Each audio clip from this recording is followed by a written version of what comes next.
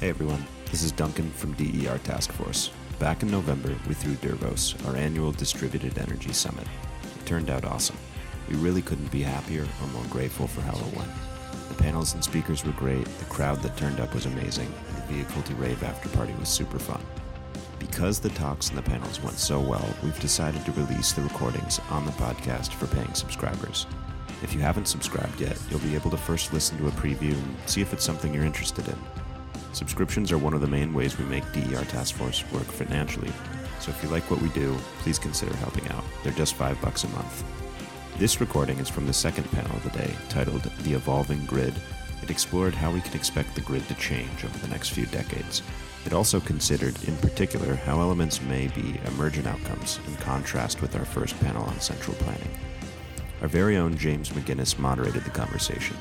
Panelists included Lynn Kiesling, Director of the Institute for Regulatory Law and Economics at Northwestern University, Jesse Jenkins, Assistant Professor at Princeton University, and lead of the Zero Carbon Energy Systems Research and Optimization Lab, and Andy Frank, President and co-founder of SEALD.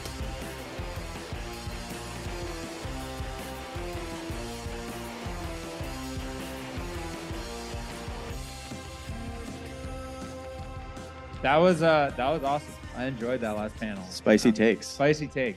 And I'm excited about this panel because I think it's a good follow-up.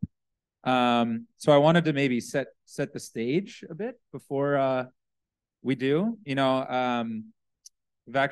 started a podcast on ESG with a Marx quote, which I'll let you guys make the connection. But we have a Hayekian, is that what you'd say, on stage now? So I think to some extent this may be a counterpoint, to the last panel. Although you're totally welcome to agree with a lot of those points as well.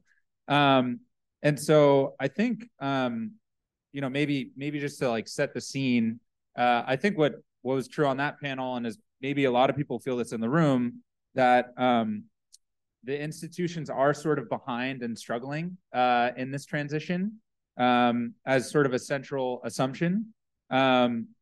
We see rising delivery costs, long interconnection queues, increased outages, slower deployment than we'd like to see. And so I kind of want to get at the question today: can today's institutions support electrification and decarbonization and all this, growth that we want to support?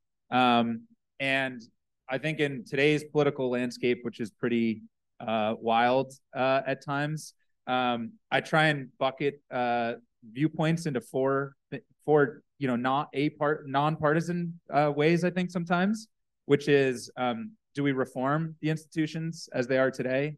Do we raise them to the ground and maybe just be a bunch of degrowthers and go back to the land? Or maybe we don't need the power grid. I don't know. Do we build entirely new institutions in this sort of emergent way?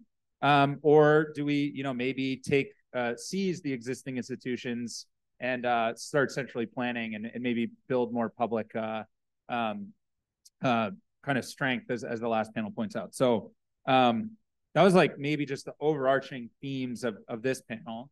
I'm going to try and be a moderator. It's very hard for me. I'll probably end up participating a good amount, but I am going to ask questions. I'm also, as people who listen to podcasts know, we're terrible at introductions. So I'd love for you guys to start by introducing yourselves. And I think as you introduce yourselves and your backgrounds, I'd love for each of you to take 2 minutes, 3 minutes, as long as you need, really, to just lay out what is your vision for the grid. Let's fast forward 10 years from now, 20 years from now.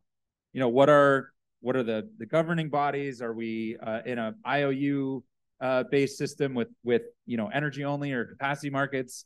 Are we kind of hyper HVDC everywhere and lots of solar and wind? Are we hyper distributed? Do we have a lot of nuclear? However you envision that. And then I'll let you guys start there, and then I'll follow up with another quick question, which is a favorite from the podcast. So introduce yourselves and then just go right into it. What is your vision for the grid? And in the spirit of the last panel, feel free to disperse in some maybe dissenting opinions within that, or counterpoints to the visions you just heard on the last panel. Yeah, let's start with you. Let's start with the Hayek fan. Hi, I'm Lynn Kiesling. I direct a center called the Institute for Regulatory Law and Economics at Northwestern University. I'm an economist, and I wake up every morning thrilled to be thinking about how markets are forms of knowledge ecosystems and social cooperation. So clearly a different and hopefully spicy take from the previous panel. I do three things that I think are going to be of interest for this conversation that I think combine into